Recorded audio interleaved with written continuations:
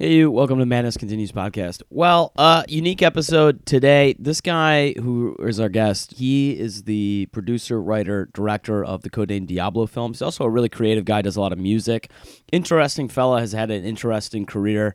But specifically, I want to talk to him about Codename Diablo. This is such a fascinating movie because it's been almost like famous, like a dark horse on the internet, basically starring women who have enormous boobs, like huge, like giant implants, no way natural boobs. And I came upon this on Reddit, and I just was so fascinated with this idea because it just reminded me of these like old school B movies, and I was like, who the hell produces this thing and had this idea?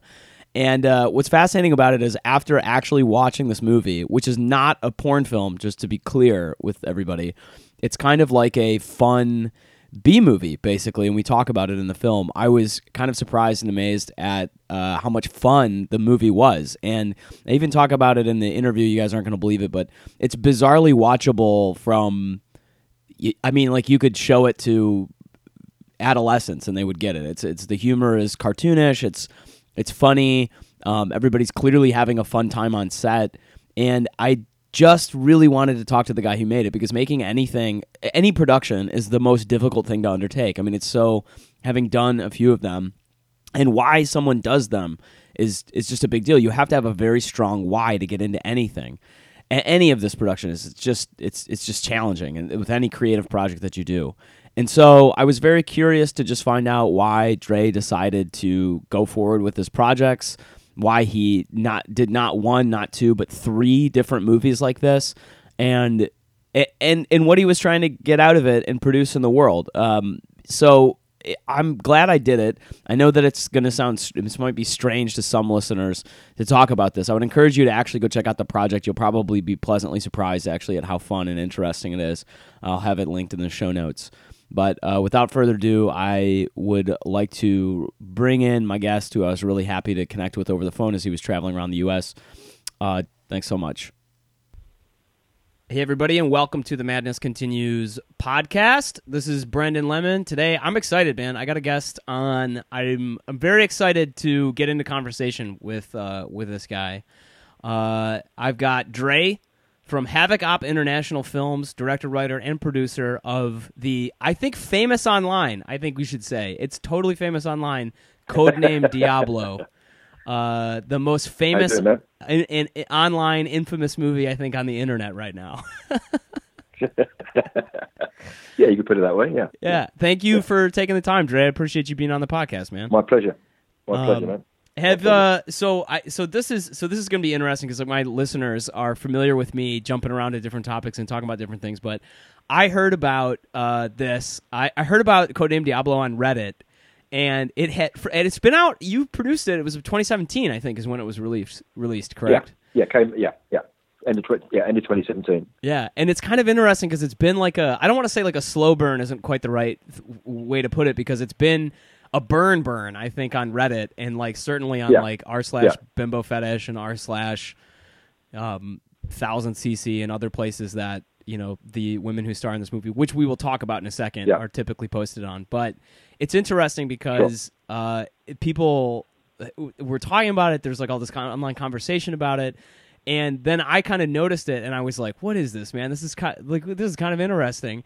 And so I went to the website and checked it out. And I'm like, "I don't know if I should watch this movie. I don't know about it." I watched it. Not only is it fun and kind of a fun movie, but like it looked like when you watch it, and we'll get into it in a second, that you guys had a blast while making it.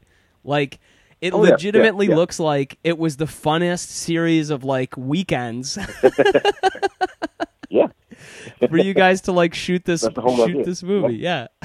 So tell me a little bit. I mean, I'm sure you've answered this in other places, but I'm just curious, like how did this all come together? Because the movie is totally unique, and I'll just take a second, and I'll let you answer in a moment, but I'll take a second to describe it. So you have some of the most famous and gorgeous big bust models like on the internet are in this movie. I'm thinking Lily 4K, now Lily 8K, who's enormously famous, Martina Big, who's famous and infamous online, Mary Madison Love, And then in the new one, I think you've got like Foxy Menagerie and I think a handful of I'm sure I'm missing some people who are in it also, but I mean just those three. I think Dolly Fox also did some promo for it, and like I'm kind of amazed because like they're so famous on the internet, and you were able to manage to get them into one project, man. Like how did you manage to do that, and how did you manage to have so much fun while making it?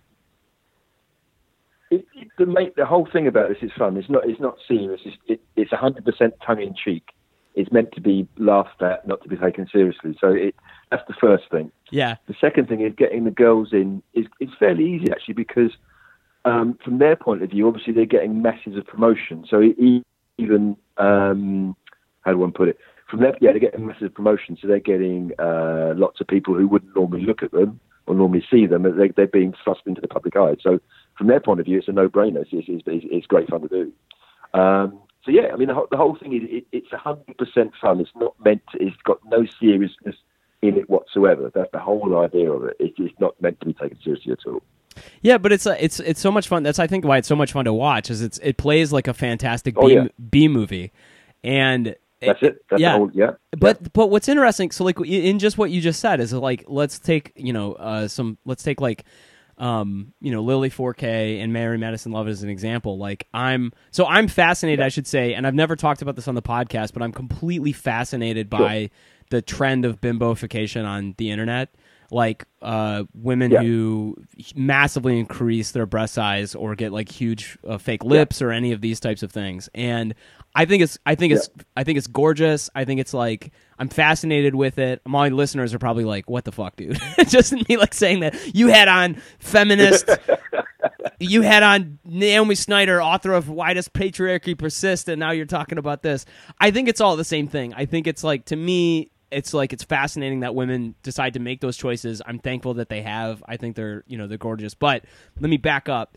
So it's fascinating to me because it's like those women must get hit up so much by like tons of different people for different reasons all the time that they have to get it. Like they must have their defenses up. So how do you, as like the producer, director, writer of this movie, get them on board with how do you go break through those levels of defenses, and basically do a real pitch? It takes time, but also it takes time, but also you need to how do you put it? You need to be introduced by somebody that we both know. So, for instance, there's a girl that I worked with before in a previous movie. When I got Lily in, that obviously I approached Lily, and Lily was a bit like, I don't know you. But I said, I know this girl that I worked with before. So, I know her. I trust her. She's giving you a good report, giving good reports. So, I'll work with you. So you can't go straight in. In other words, if I was somebody, the typical, I always laugh at it, but a guy with that says, I'm a movie, it's the biggest pickup line ever. I'm a movie producer. I want to put you in my next movie. Obviously, the girl's going to say, whatever. It's an old-fashioned line. But it's a good one. It works for other reasons. It's a good pickup line. But if you want to work with these girls, you've got to have somebody that knows you both. So, in other words, somebody I've worked with before. So, I know Trey. He's good. He's all right. So, I trust him. He's okay. So that's the best way of doing it. That's like that. So that social proof that like you're basically using social capital to get something done. Yeah. Yeah. So in other words, to get say Foxy in, for instance, now Foxy is again via somebody that we both know. So she'll say, I when I first approached her, she was a bit, I'm not sure about this, and then obviously I then said, I know this person. I work with Lily. Lily, Lily's worth talking to. She said, okay, I'll talk to Lily. Yeah, great. I spoke to Lily. Yeah, that's fine. Let's go ahead. So it's doing it that way. So it's you've got to have a track record. That's what we're looking for. A track record of proof that you're good to work with. Yeah, I mean, like it seems like this is true in any industry, but it's fascinating to break into in the world that we live in. I feel like we've gone through this. This is me going out into outer space with these thoughts for a second, but in the world that we live in now, it's interesting because we went through this period of time in which all of this data and information, everything was available on the internet. It feels like it kind of became the Wild West of people reaching out to others, getting information, being able to pitch them on ideas. And now we're almost like returning to this like very human, who do you know, how do you know them kind of thing, because there's just the access is like, the level of access is just so great now that we have to go back to very old models of trusting people. I mean, the girls still get. I mean, they'll get offers all the time. They'll get offers from. I won't say cranks, but some are genuine, some are cranks. Yeah. And they'll get offers, and obviously the girls will say, "Well, I don't know this person has approached me, so I best to say no," because obviously you don't know. They don't know. So I'm lucky that I've worked with quite a few girls that can say, yeah, anybody new that comes in, yeah, I'll approach them for you. So it makes it a lot easier. Got it. So this is so that's interesting because they must have had other. So how did you become? I mean, aside from knowing, working with people who Lily had known, for example, and then maybe getting that started that way. Like maybe you can. If I'm just curious, like how did you? They must be being approached by other people. So how did you get to be the guy who got to do this really fun project with these women? Just again by recommendation, and also give you an idea actually how things have worked really quickly. There's a girl, I won't say her name, there's a girl that's just beginning to get implants. That basically, I said, yeah, you look great. And then she actually, this is on Instagram, and she wrote back to me and said, oh, that's really kind of you. I'm really flattered that you, the king of boobs, are saying that my boobs look good. And I think, that's what I'm saying. So I've got a reputation already. I've only been around for a short while. God damn it, Dre. I want that title. Can I? That's so funny. I just found out the perfect gift to get you after this, which is a little desktop plaque that says "The King of Boobs." Yeah, man, it's brilliant. It's brilliant. So sometimes it's still nice to have another girl that I've worked with approach any new actress because it makes it a lot easier. But I've got enough of a reputation now that I can approach girls and say, online and say, yeah, this is who I am. This is what I've done. Are you interested? That's rather than being some random guy that says, yeah, I'm a film producer. Would you like to be in my next movie? Every girl's going to say, no, I don't know you. I'm not going to do it. Yeah. So building up that reputation and leveraging that social capital. I mean, like that makes a lot of sense. Everything becomes easier. I mean, that's true. I think of almost any industry. I guess it's interesting to think about in this world, and I think particularly because, and maybe this is just the way that I think about this. Like I think I'm partially fascinated by this idea of of porn. I've interviewed a bunch of porn stars. Obviously. Lily and Mary, Dolly Fox, Fox Menagerie. These women are not porn stars. They're glamour models, or however they want to describe themselves. It's not quite the same thing, but I think it's fascinating to me because they take on an almost like mythic, status in stature, sort of because of the way the internet treats them. I think it's fascinating to me because it's like that's it. Yeah, and you get to sort of work with them, and I think what I hear you saying a little bit is you're like, yeah, it's just like working with anybody else. You got to be a good person, you got to do good work, you got to, talk with people and treat them like humans, basically. Yeah. So why did you? And same as any business. Yeah, go ahead. Sorry. No, you go ahead. Well, I was just curious, how did maybe we can start back kind of a little bit in your career, getting into this. I'm curious, like, why did you decide to go and want to work with big bust models? Become the king of boobs, which I'm totally never. I have to buy you something that says that. Well, I remember as a kid, as a young kid, but I've always been, I've been fascinated by big boobs. Always. That was, I remember, basically being a kid, I've been fascinated by big boobs. I mean, absolutely fascinated. And then obviously as you grow up, we've all done it back in the age before the internet. I found my dad's porn stash. So obviously videos and stuff and magazines, and he had big boob stuff as well. So I got into that. And then when I was at university in London, there's Russ Mail. Obviously I'm a big fan of Russ Mail. That's one of my main influences. They used to show them like 3 in a row once a month at the best place. Have you heard of the Scala in cinema in London? No, I haven't. Okay. Yes, it's like a B movie cinema. They'll show B movies. So literally, I would go up there and watch those films, and that's the only way. Obviously, pre-internet, that was the only way you could watch them and obviously get my video. So I've always been, right from being a young kid, I've been fascinated by big boobs. So even my friends, I'll joke around. They'll see a girl walk in a bar and say, "That's one for you, Dre," and I'll look around and she's got massive boobs. So I've been like that for years. That's what is also good about it. I'm not an opportunist person that says, yeah, I tell you what, let me make a film of.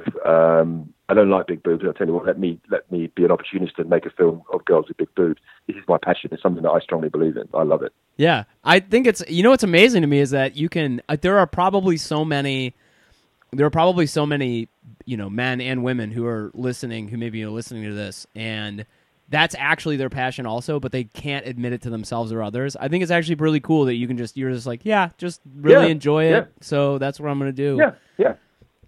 There's something really. The only thing. Go on. No. I was just going to say there's something really cool about that. That just that level of honesty and honestly vulnerability that you're able to just kind of just go, that's it. Yeah. I mean, it's stuff that I like. So my films, it's full of stuff that I like. I'm not pandering to an audience and say, oh, well, I better put that in because I don't like it, but I better attract an audience how do you put it? I better widen my audience and put that in. It's only stuff that I enjoy. It's fully it's what I like. That's awesome. I think that it's funny. Ira Glass, and this is crazy to think about. You made basically a big boob B movie, which is fantastic. But it's funny that I'm about to quote Ira Glass from This American Life. But like he says, it's very interesting because the greatest pursuit of all art is trying to just satisfy your own taste. And I think like that's basically what 100%. I just heard you say. Is you're like, this is what I wanted to make, a fun movie that's tongue in cheek. I think you did it, and it's great. I'll have the link, by the way, in the show notes for everybody. I'll link to the website so they can go check out. Thank you. Yeah, of course. So they can go check out. The other thing, actually, go ahead. Is worth mentioning is I love slapstick comedy. So verbal comedy is great. So if somebody like Curb Your Enthusiasm. The guy says a line and then, that's very funny. But I love it when literally a guy falls down the stairs or somebody, you know what I mean? Something that's slapstick. So I love all that. Like, so I'm a Tom and Jerry, Roadrunner, Wile E. Coyote. So I love cartoons. I love all that. So again, that goes in there. So that's because I don't know if you've seen the film. There's bits where we go from live action straight into animation. Oh yeah. Because I love all that. I love. And also, I don't know if you had it in America. There's a show that was a bit of a cult show in the early 80s here called The Young Ones. Oh, yeah, I know The Young Ones, yeah. Yeah. So, again, I love the anarchy. In other words, you can go suddenly from live action, you go suddenly to animation. So I love all that. Because anarchaic, how to put it, I can't say the word. The anarchy in films, I love all that. The stuff that jumps around, that cuts around and goes from one place to the other, I love all that. Well, yeah. Actually, on another subject, I remember what... Yeah, go ahead. No, this is great. Well, I remember I was going to say something. When I was at school, our teacher said, I want you to write a book, a short, not poem, but some short words, a short story about your favourite day. So I wrote my favourite day. Everybody else is saying, well, I went horse riding, or I went fishing with my father, or I had a picnic with my family. And I basically put that I saw this like punk band. There's a band called The Jam, Paul Weller, I'm going back a few years, but and they were like jumping around and thrashing the guitars. So I said, I saw this band. And then the next thing I saw a football match, and there was like goals and boots flying everywhere. And then there's a film with Clint Eastwood in called Coogan's Bluff. Oh yeah, I'm going back to and basically I said where he beat and there's another. I then saw another bit where this guy beats this other guy up to a pulp. There's blood everywhere. So basically you've got a punk band thrashing the guitars and jumping all over the place. You've got a football match where goals are being scored and the crowd are going mad. Then you've got Clint Eastwood beating the crap out of somebody. So that's how I put that. And my teacher said, you can't write that. You've got to write that again. And at the time I thought, she's right. But I was thinking about it. But no, that's me. That's what I like. I like the anarchy, that stuff, that anything could happen, and that's what I try and get in the movie. I love all that. Yeah, and it's funny. It's funny because I feel like the movie flows from like thing to thing like that. Like I think of the scene where like when Mary Madison goes out and then like everybody else is like just had their asses beat by her, like. And I think all of that stuff is so funny. There's kind of an almost like, again, not to be too pretentious, but like, I mean, you're British, so I feel like the illusions here are true. Is like it's almost like an Edgar Wright style of like there's just a lot of shit happening, and I'm following the story, but it's like things are just moving around so much. and and it's an entertaining 30 minutes. I'm kind of amazed, like what was the shooting, like how did it come together? I mean, aside from getting the girls on board, or I should say the women on board, they're all grown ass women. Aside from getting them on board, aside from getting them on board, which was a whole thing in itself. That was like, I mean, I'm fascinated, like I said, with this world, and I've reached out to a handful of them before. Allegra Cole got back to me. Actually, I might end up interviewing her. But Allegra, She, I mean, like, what a woman who's got a message and doing something in the world. I really want to contrast that conversation with speaking with some of the feminists I've had on this podcast, because I would consider her a feminist also. Interestingly, based on this is really important. Actually, sorry to interrupt you, but really important, because in my movies, the men look like idiots. The men are made to look like absolute idiots. They'll muck things up. There's no powerful men in there. The women are powerful people. Yeah, and also it's so good. go on. So I always make sure that the message I'm trying to get across is the women that are the actresses, the girls that are doing this. I haven't forced them to say, right, I want you to get bigger boobs, or you've got to do this, and say, I don't want to do it, but I've got to do it because you're making me do it. Nothing is like that. So the women are they're maximally empowered. So it's their decision, it's their bodies. If they want to do it, they're making their own decisions.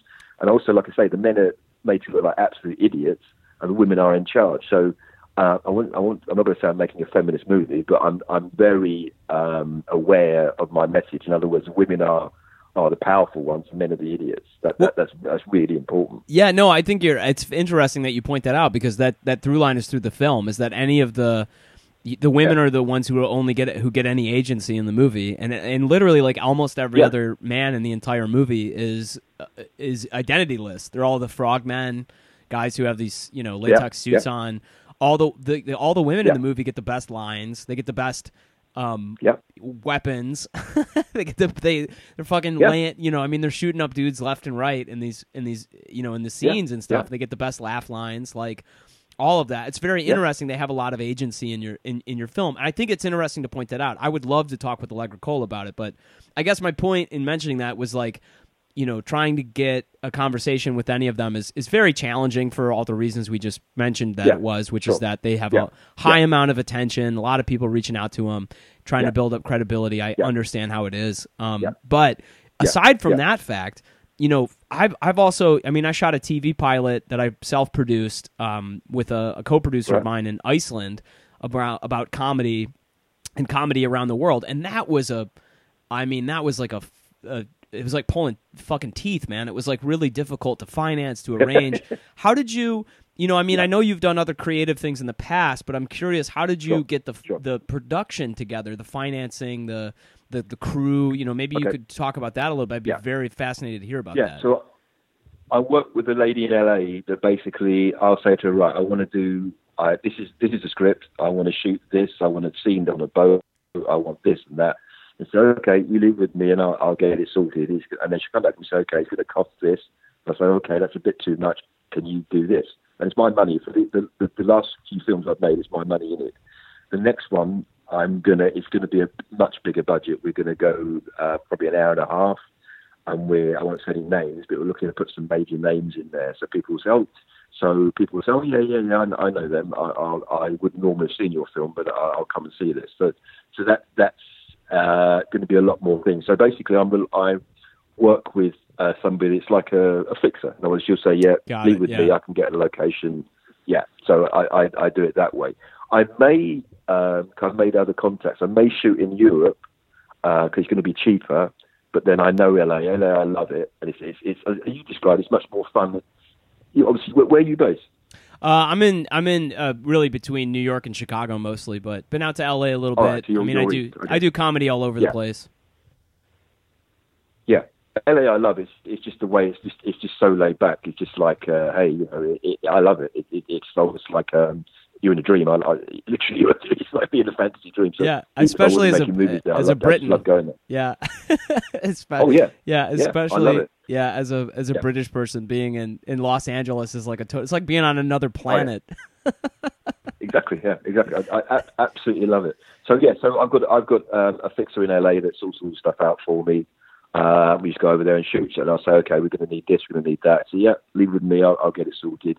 I've got 3 quotes here. What do you think? Oh, this guy's good, but he's cheaper. This guy's not as good, but he's more expensive. So all this kind of stuff. So yeah. So that's amazing. You have to have a good team. Oh yeah. Good people around you. I mean, that's true in just about anything. I think that you're sort of a chain. Like they say that a chain is only as strong as its weakest link, but it's almost like when you're trying to 100%. create a project, it's more like a net, and you're trying to raise everybody, and it's only you're only as strong as how strong the links in the net are, or something. But I'm fascinated by the idea that you're going to be doing a full feature for the next one. I think that's pretty cool. That shooting schedule must be a lot more grueling, lots more writing, all of that. Yeah. Well, the script, really, I've got the idea. I've got a bit more work to do, but I'm more or less done, really. It just needs a bit of fleshing out. I won't give any plots away, but it's going to be a more complicated plot. I can tell you. Rather than having one baddie, you're going to have lots of different baddies. Give you an example. Again, I'm putting a film reference here. There was a film that Spencer Tracy made. Oh God, I can't remember the name of it. Mad World, back in the late 60s. Dre, that is a family classic. My family loves watching that movie every year. Oh yeah, Mad World is fantastic.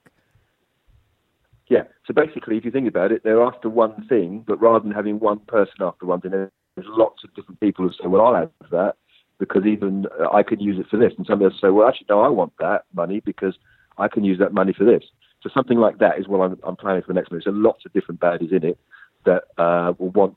They're all after one thing, but they can use it for different reasons. If that makes sense. That's the whole idea of it. I'm looking forward to doing that. I love this idea. This is it's almost like it's fascinating because it's a Mad World had all of the best comedians of the period in it. I mean, it had everybody. Oh yeah. Ethel Merman, Ethel Merman, the Three Stooges. I mean, it had Jonathan Winters destroys that entire gas station, which is one of the greatest. I mean, if for somebody who likes slapstick like you, that's like one of the greatest comedy moments ever caught on film. One of the lines up whenever I'm out with my friends and I have too much to drink, and you mentioned the gas station there. The guy says, "You guys are crazy! You guys are crazy!" Remember that bit? Yeah, he's just and Jonathan Winters. I always say that. That's so funny. He destroys the whole thing. Yeah. So it's like perfect. You guys are crazy. You're crazy, man. Yeah. I think it's great because it's like you're making it's a mad world, except with big boob models on the internet today. Yeah, you're like it's cool. It's cool, man, because legitimately it's weird to say this, but it's such a Codename Diablo was so interesting to watch because the Reddit didn't know what to do with it for a while. Because people on one side were like, "Oh Jesus, look at this ridiculous film," and then people on the other side were like, "This is the coolest fucking thing!" People were freaking out about it, and it's funny because there's no middle ground. No, there was no middle ground, and it's so funny because when I finally got around to watching it, I was like, "Oh my God, this is actually really funny! This is exactly what it's supposed to be. This guy made it, and he knows exactly what he's doing with it, and It just was you can hear the joy in my voice. It was so much fun to watch for all of those exact reasons. It just is such a fascinating thing that you're creating, man. It's gonna actually be around, and then Codename Diablo 2 is actually gonna be around. People, it's gonna be it's a mad world because people are gonna be watching it 50 years from now because they're check out these hot chicks and this ridiculous movie. This is so fun and funny to watch. It's going to be in a museum somewhere, probably. And also the other thing that, again, another influence, I can have tears in my eyes just saying this. The A-Team, the original A-Team with George Peppard, Mr. T, etc.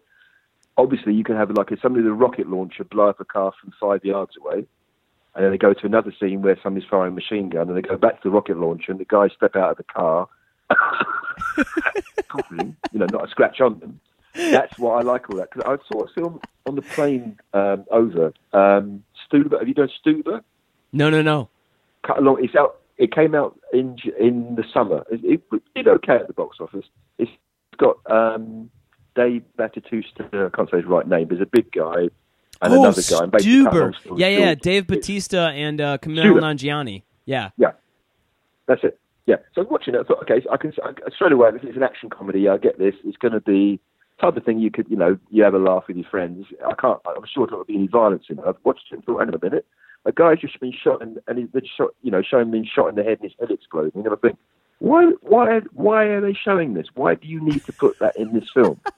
It doesn't make sense. You see what I mean? You don't need to do that. You can just have the guy being shot and he falls to the ground. He's been killed. You don't need to show the violence. I would never do that because I think it part of me thinks, why are you putting that in? You don't need to do that. Yeah. The same with John Wick. John Wick, I do not like that at all. I remember just flicking around on my cable and they came across it. Oh, John, I watched this. Watched it for 5 seconds. He's in a nightclub shooting everybody. I thought, why the hell are they showing this? You don't need to put that in. You can get the same effect, but you don't. It's almost gratuitous violence. You don't need to put that in. Yeah. So something that I would never put in my movies is okay. People get shot. You might get a girl with a machine gun goes in the room and shoots all these bad guys, but you don't see your heads exploding and blood everywhere. You're just going to know, right? Okay, they've been shot. Okay, I get the idea. Yeah, great. Move on. Yeah, it's funny that you say that because it's funny because that is there was a video essay online I watched recently about John Wick that talked about that, where they were like, John Wick, and that's the point. The point of John Wick is for it to be gratuitous. That's why I guess you're tuning in. Yeah, but you have a good point, and it's funny because when I watched Codename Diablo, it was like, like I said, like Reddit freaked out about it, but part of me watching it was like, I feel like I could watch this with my 12-year-old niece. Like it's it's really funny. Like aside from the fact that there are women with giant tits in this movie, they're super fucking cool. They're not and it isn't gratuitous. Like there's not a ton of of nudity. There's not explosions and people's heads blowing up and like you were just saying. And a lot of the jokes, I would never put that in. I'd never put that in. A lot of the jokes that you're talking about were they're like Tom and Jerry. They're like cartoons. Like the guy, I just think of the beginning of the movie That's it. Martina Big comes out and puts the gun to the guy, the boat driver's and he's like, okay, I can jump off the boat, but I have to, and then it cuts to 30 minutes later, and he's still working out how he's gonna jump off the boat, that's literally a joke from Invader Zim or something. It's a real That's too funny, man. Yeah, I love all that kind of stuff. So yes, because to me, again, talking about so some people might complain and say, "Oh, that's got big boobs in there. How dare they do that?" But to me, violence is far more dangerous. Gratuitous violence, when somebody can watch, like I say, a Stuber, somebody will watch that and say, "Okay, action comedy. Okay, somebody's head's just been blown off. I'm not going to really know. That's going to go into my subconscious. You see what I mean?" Yeah. It's disturbing. There's nothing disturbing at all about. Yeah, that's so interesting. That to me that's a worry. Yeah. So I'd never put that in. Yeah. I could say it's more the A-Team, Tom and Jerry, Wile E. Coyote, that kind of stuff. People get killed, yes, but you don't need to. It's funny. You don't need to show the blood and the guts. No, I wouldn't put that in. I just love that. I love Dre's Havoc Op International Films, Codename Diablo, fun for the whole family. That's what you should. Yeah. That's the whole idea of it. It just laugh. Yeah, it's just not meant to be taken seriously whatsoever. And I remember having comments come on a big 60s spy film. I'll talk about that later. But I love. I wouldn't say I'm an expert, but I've got most of them. I've got loads of those films. Now, the original James Bond, Sean Connery, I think it's far too serious. Again, he shoots people, and people say, "Oh, he's the best Bond," but I don't think he is. Have you seen the Roger Moore one? I was about to say you have to like Roger Moore. Yeah, it's so. As a child, when I watched those, I thought, okay, James Bond, he's a hero, okay, fine. I remember watching one about 5 years ago with Roger Moore, and I thought, I watched this. I just pissed myself laughing. I just couldn't stop laughing because you can see not only is it funny, and it's not accidentally funny, it's meant to be funny. You can see in his face he's not taking himself seriously whatsoever. He's just having fun with it. It's just so funny. This is and another example. Yeah, I was going to say I'm really getting a sense for where your taste comes from now. Yeah. And the other one, that he did a film that is one of the funniest films. It didn't do well at the box office, I don't think, but he was in a film called Boat Trip. Boat Trip. You seen that one? No. Who is? Yeah. Cut a long story short, I forget who else is in it, but cut a long story short, these two guys. That was Cuba Gooding Jr. Yeah, yeah. That's it. Yeah, yeah. And Roger Moore is in that, obviously playing an older gay guy. On the whole, well, I won't give the premise away, but it's just a so funny film. And I can't imagine Sean Connery. I mean, that would be great casting if somebody could cast Sean Connery as doing that. But I can't see him. He'd say, no, I'm not doing that. But Roger Moore, God rest his soul, he just did not take himself seriously whatsoever. Just total fun, absolute fun. But that feeds into how I work. That's fascinating, man. So what is your roots? But you've produced this film, and I know you've produced a lot of other art and stuff. But was this your first? Was this your first film though? No, I've done other ones. There's another one that I did before called Blonde Squad. I won't go into long detail. The problem with that is, again, you've got to be quite careful who you work with in the industry. And basically somebody that I worked with on that film tried to make out there was his film, and we had a big falling out over it. So rather than, I had legal advice, I won't go into great details, but rather than release that wasn't released, so I shelved that. Got it. Before that, the reason why I called my company Have a Cop, there's a girl that she's still around now. She had a few problems with her implants, called Sheila Hershey, that I worked with. Oh yeah, Sheila Hershey. Yeah.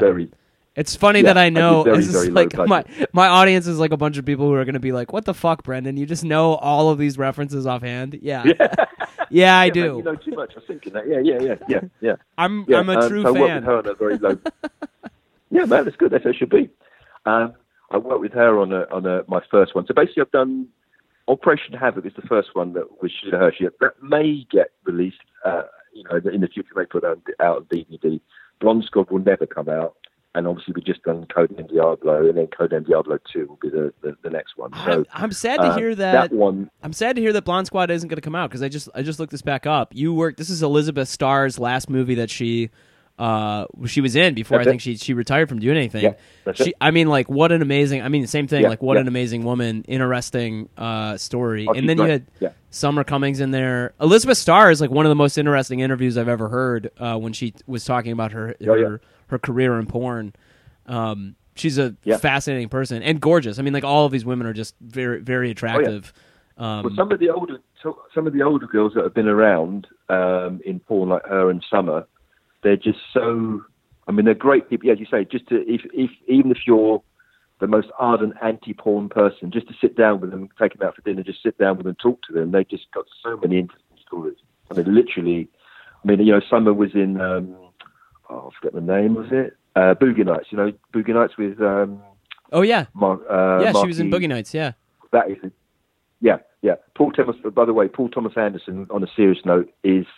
Kubrick is the best director ever, and Paul Thomas Anderson is not far behind him. They've been fantastic directors. I mean, truly a savant, and willing to go and explore topics and things that many other directors are afraid to get into. I mean, like, I would talk about a great interview. I would love talking to that guy. I wanted to say this real quick too. Yeah.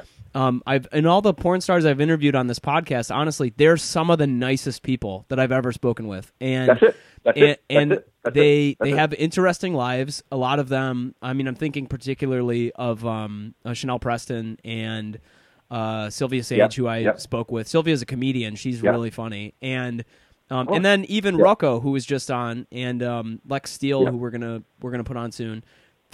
I mean, really fascinating people with interesting stories and interesting backgrounds, and really could not be kinder. And it's funny because, they do something that a lot of the world, I think, is, feels strange about for one reason or another, but they couldn't be nicer people. And I think it's totally worthwhile if you, for some reason, I don't think anybody in my audience is like, oh, I don't like porn. I think pretty much everybody who listens to this podcast is probably on board with porn, but I would just say, if for some reason you're not, I would encourage you to actually go watch interviews with these people, because they're really interesting people. Yeah, 100%. Yeah. Very, very good people. Yeah. I'm sorry to hear that you're not going to release Blonde Squad, man, because I would love to go check that out too. Yeah, maybe, but let's say lawyers and legal people have said it's too much hassle just to shelve it and go and move on. Got it. I see. Okay. Yeah. So I'm excited for the next project, though. And so before getting into movies, before getting into production and before you did Havoc, what was kind of the creative impulse? What did you do? Maybe growing up in the UK, I'm sort of curious on what kind of motivated you to create. So music. I'm still doing music. It's all the music on Diablo is me. I've done all that. That's the easy bit. So I do all that. Still write and play music. Write, draw. I'm a bit, anything artistic. I just love all that.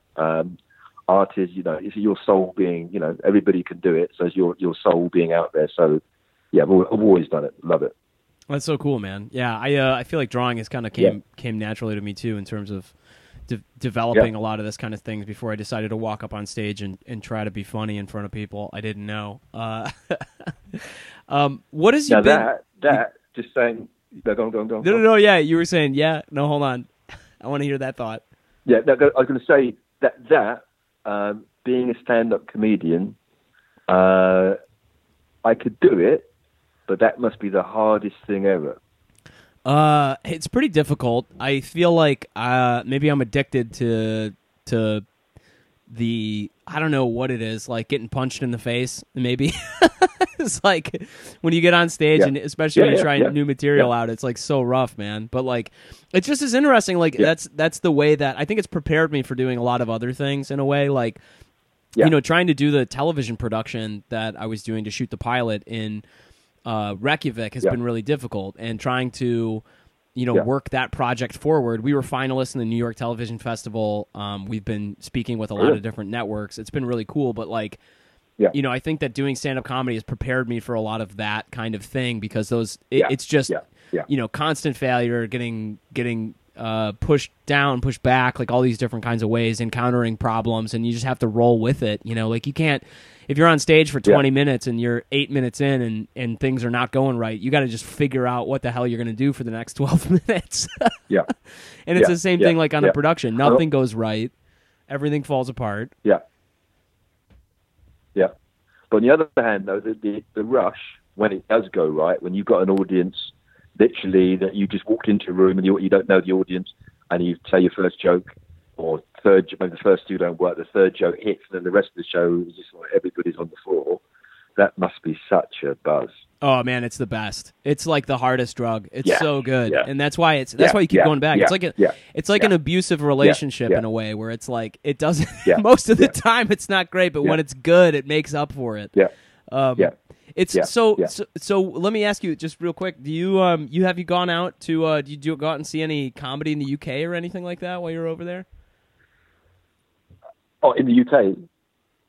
Yeah, not a lot actually. I've got friends that will go, and there are quite a few comedians here, but not a lot. I think I prefer. I've got to be honest. I prefer English comedians tend to be more. Stand-up tends to be a little bit more reserved. Oh yeah, a bit more. I don't know if it's just more observational. In other words, I was walking. A comedian might say, "Isn't it funny?" I don't know how you find it, but I find it if I go into a shop. And I ask for this, don't you find the same thing? And people say, yeah, no, you mentioned it. Yeah, I find that. So that's you know what I mean, but observational. This is a great impression. It's more like that. When I look at people, I mean, I'm a Richard Pryor and Robin Williams. I mean, Richard Pryor, to me, that's my favourite comedian. He did just on fire. That guy. Oh my God, he's so funny.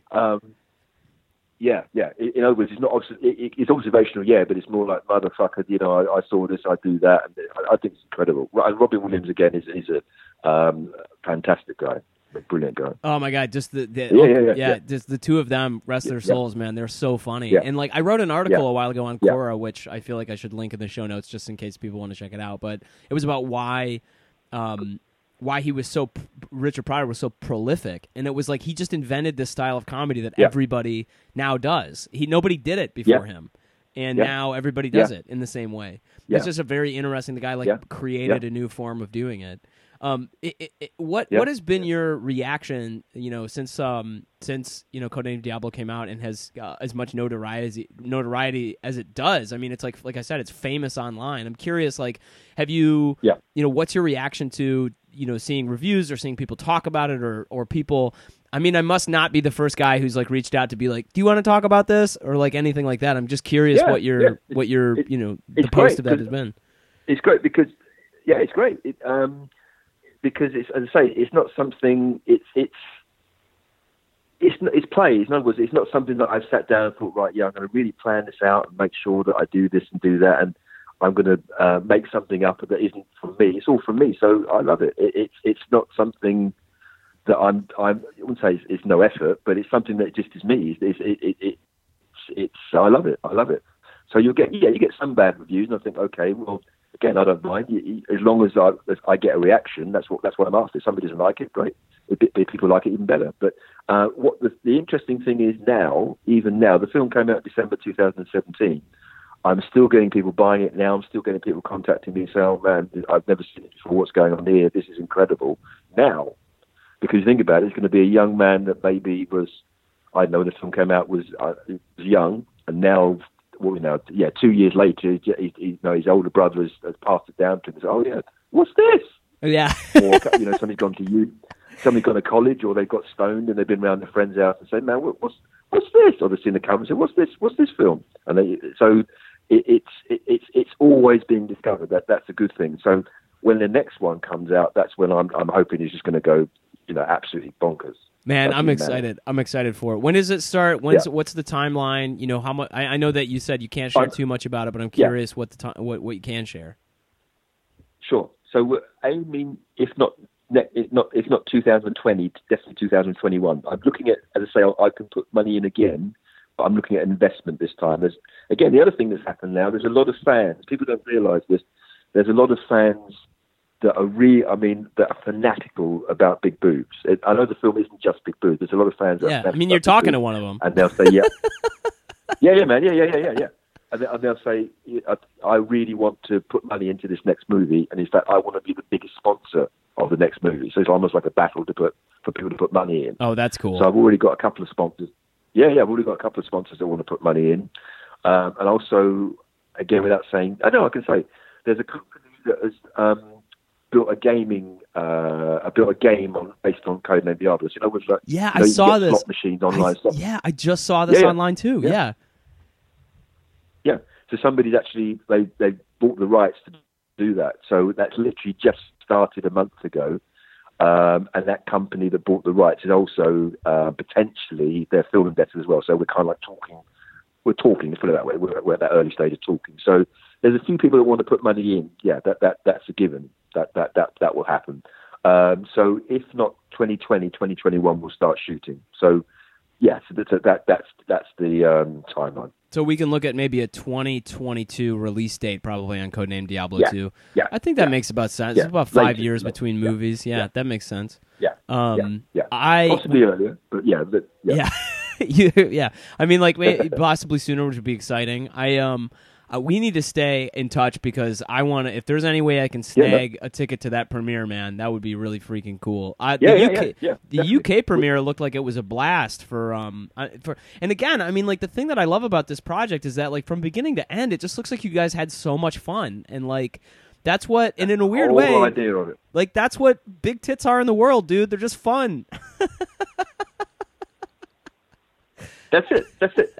Basically, literally. I mean, Foxy, the new girl, Foxy Menagerie is brilliant to speak to. Because I mean, literally, she is just one ball of fun. So speaking to her again is very cartoon-like. I try and get the girls I work with. They're not just big boobs because they think that'll give me some money. They do it because they love it. And Foxy is almost like I wouldn't say Minnie Mouse, but it's almost like an innocent girl that does it because she absolutely like us men love boobs. She loves it from a girl's point of view. She absolutely loves it.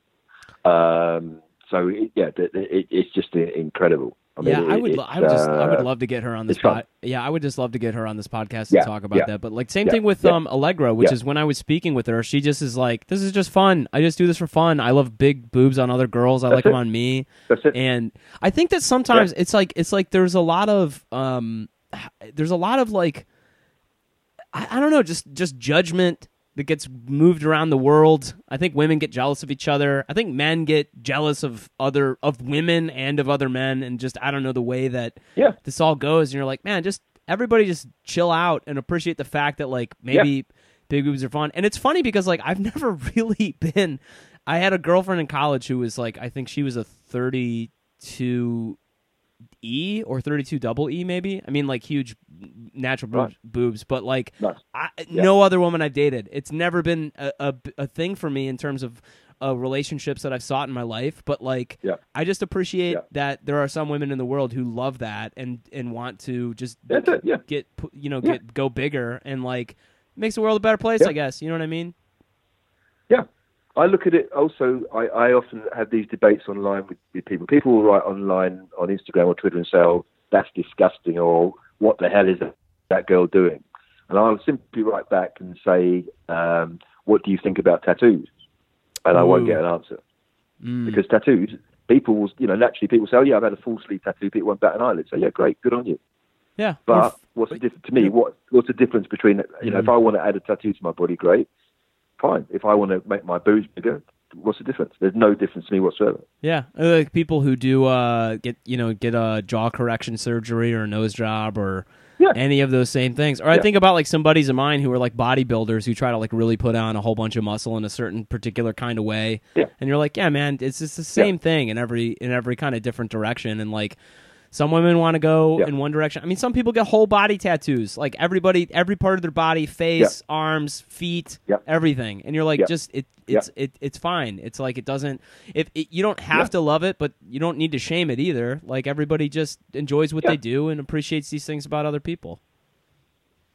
Yeah, I think we, without getting too political, we live in at the moment. Whether it's being done deliberately, we live in a divided society. In other words, rather than reaching out to my brother and shaking his hand and say, I love you, good on you, I respect what you want to do. I might not agree with it, but if you want to do that and you're not harming anybody, good on you, I love you. But we're now in a very divisive society where people say, well, actually, you know what, I don't like that about you, I don't like it. Which is, you see what I mean? We're going more towards that, which we shouldn't be doing. Yeah, I don't think that this is... Yeah, I think you're right. I think it's not too deep of a conversation for this podcast. We get into some deep shit sometimes, but I think, like, it really has something to do with this. Like, I think about Elizabeth Starr is a good example where, like, that woman has had people be... straight up, like, evil to her because of the fact that she has these enormous tits. And I feel like... bad for her because it's like this is one thing that she's had in her life. There's no reason that you need to treat someone differently. And I think that it's strange because like at the deep down, this is a little weird that we're having this conversation about boobs, but like everybody's like human deep down and everybody deserves to be treated with some dignity. And I think that there's something real there, which is like we need to recognize each other's kind of common humanity and sort of see through it. And I think that, and just to back up even further, like I can see that, and it's funny after watching Codename Diablo and like talking with you about it, I can see why on its surface somebody might send you a message that would be like, this is ridiculous and exploitive and it's mean and disgusting and demeaning of women. But it's like, dude, go watch the movie. The women are having fun. They're the only ones who have any agency in this film. All the dudes look like idiots. Like, let's watch it and have a good time. It's just fun, man. Like, just back up and appreciate the fact that life is fun, and sometimes these things are just fun and lighthearted.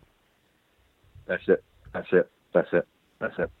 Well, very important. And also, go ahead, Dre.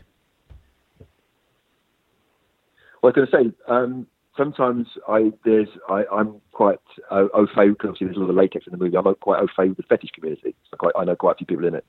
And when they have their events, they describe their events. Obviously, they wear latex or they wear leather, and have events where they will play. They call it play. Somebody might tie somebody up or whatever, and they call it play. And when you look at what they're doing, it's almost like being a kid again. Obviously, they're playing. Obviously, there's a sexual element to it, but it's play. In other words, it's almost like relaxing and saying, I've had a hard day at work, I've had a hard week at work.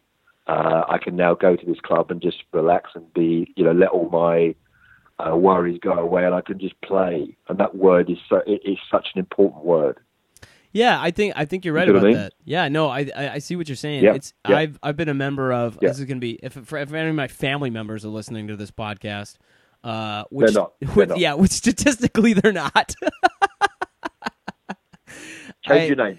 Wear Yeah, a false moustache and a false beard. Yeah. I'm changing it. Yeah, I'm changing it. It's funny actually. I just had Jeremy Miller, author of Brand New Name, on the podcast recently, and he told me I should change my name to Rafe Cortez. Far more interesting name than Brendan Lemon. Anyway, That's that's a comedian. I know, right? So no, what I was gonna say is like I've been a member of like different sort of like the FET community a little bit, and have gone to like different play parties and things like this, same as you're describing, not really with latex, but just different sort of shit. And it's fascinating because I feel like when I've been in those places, I've been like, and whether I've participated or not, I've been like, yeah, this is just fun. People are just having fun, and there's not a lot of like judgments here, and there's not a lot of like, people are just allowed to kind of be themselves. And like you were saying, like there's like almost like it's weird to say this, but like almost like a childlike, and that actually, and again, that kind of comes across in the movie, which is like, that's why I said like I could even watch it with my niece or something, is because it's like there's nothing particularly adult about it in the sense that it's just people having fun. Yeah. And what I want, and I how to put it, there won't be any porn. There's no porn in the film. There's no nudity in the film. Or there won't be any in subsequent films. I'm going to stick to that with these kind of films. So, yeah, you could potentially you could take your niece to it. Yeah. And show her the feminist icons like Martina Big and Lily 4K or Lily 8K, as the case may be in the sequel, Foxy Menagerie Bear. Right up there with Ruth Bader Ginsburg. So I hopefully the audience understands I'm being a little tongue in cheek with that quote.